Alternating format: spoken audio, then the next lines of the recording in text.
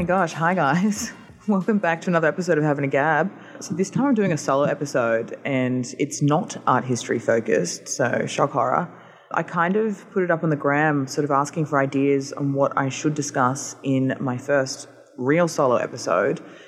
And one of the suggestions was The Social Dilemma, which is a documentary on Netflix. And I love this idea because I feel like it intercepts so much with what I do for work. And my perspective on that would be, at least in my own opinion, kind of interesting as somebody who relies on this social algorithm that we have to make a living and do what I do and express myself creatively.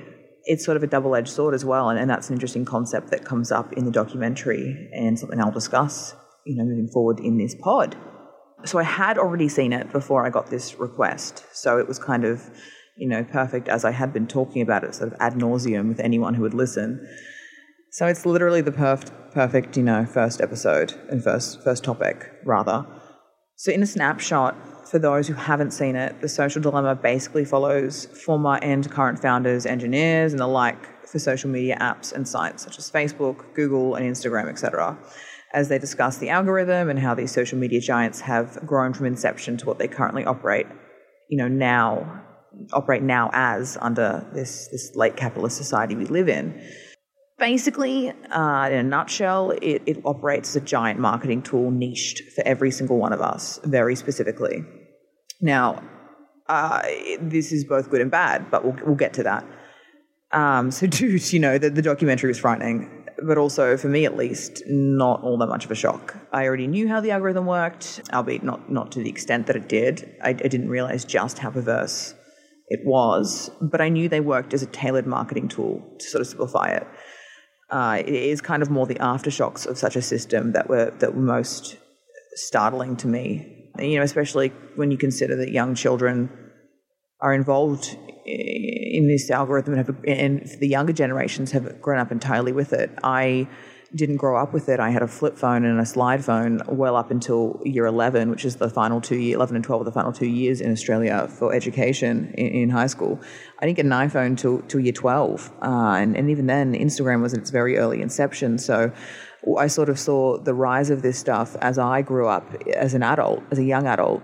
Whereas the kids today who are adolescents, prepubescent, haven't got the brain capacity to fully comprehend what's going on and deviate the meta language or the visual literacy that's being presented on the daily in mass amounts. It's mass consumption of this mass social media.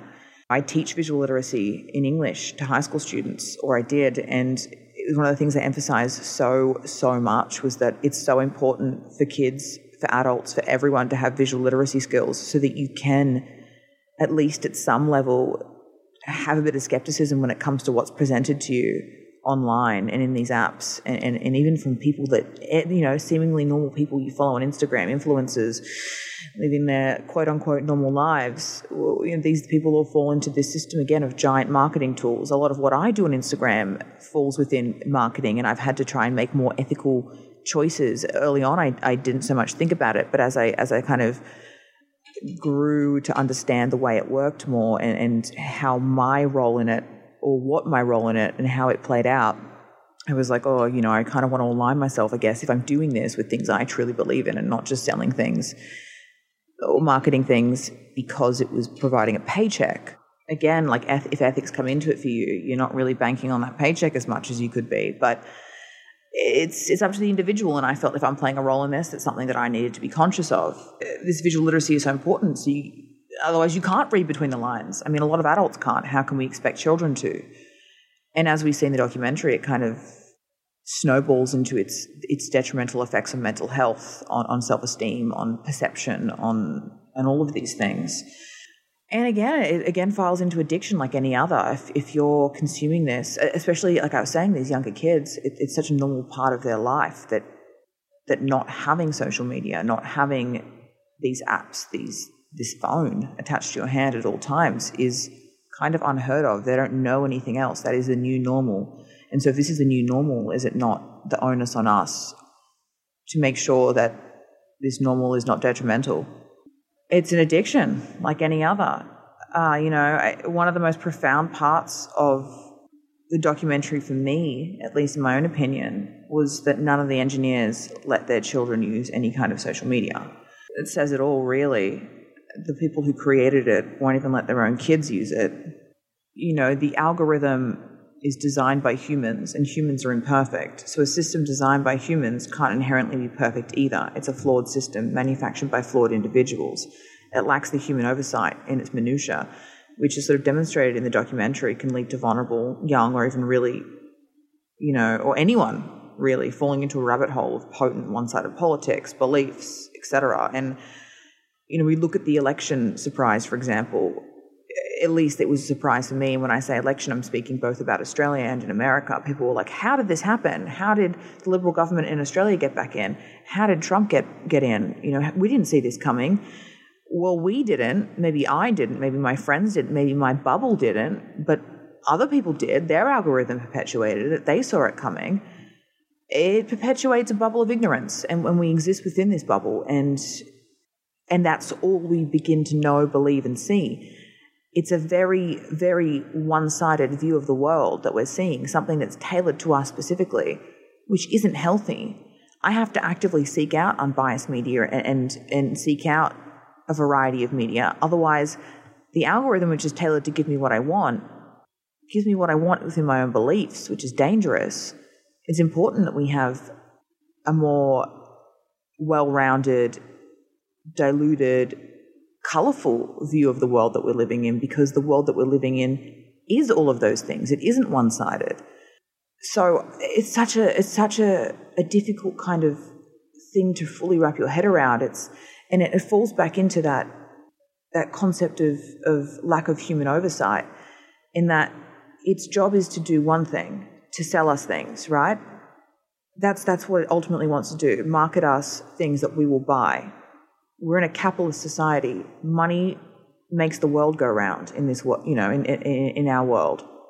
But when that intercepts with politics, and obviously social media isn't just purchasing media, not at least for us. Social media intercepts with everything. It's another world, another replication of the world we live in, with louder voices, more open opinions, and the like. When that kind of algorithm intercepts with the other aspects of society, it creates a scary trend. And I think accountability needs to be taken for that. But how do we do it? That's the real question. It's like, I don't have the answer. It needs more human oversight. It needs to be reformed, essentially. We're seeing the early stages of this kind of, maybe not even the early stages, we're seeing the later stages of the impacts and the implications of this kind of algorithm and this kind of design around social media and the effects of capitalism on us. If this isn't reformed now, if we don't make a change to it now, what kind of future are we looking at if it can only get worse from here?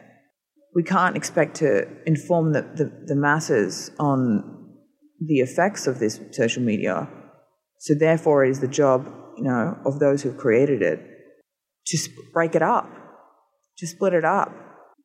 I am not naive enough to believe that we should dismantle capitalism entirely. It's not that simple. I mean, it would be ideal, but it's not that simple. And at least in the short term, at least to prevent further damage or even an utter catastrophe, the least that can be done, I suppose, in my opinion, is to separate it, to find a way that this algorithm can tailor for us in buying needs, but not tailor for us in our own biases. Anyway, that's just my thoughts. I mean, personally speaking, I think that when I have my own children, I'm going to allow them to have social media. I'm going to allow them to engage with this world because it is our new normal. But I do think that there should be, you know, sort of an age. And how do you enforce that? Again, that's the thing. I say age 16 plus, because at the same time, if you completely bar them from them, you're at risk of making that child the weird kid or isolating them in a whole other way. Not letting them have it at all is not the answer. But maybe when there's a bit more maturity, a little bit more brain development, it's something that can be introduced to them and something they can have access to when they're able to deduce what is and what isn't right. Or, you know, I guess the onus would be on me as a parent to inform them of this. But can we expect the onus will be on every parent? That's the issue. That's why the change needs to come from the source. Anyway, what a spiel. What a rant. I've got so many more thoughts on this, but we'll see if I can get around to recording and adding more on. Thanks for listening to my rant. Bye.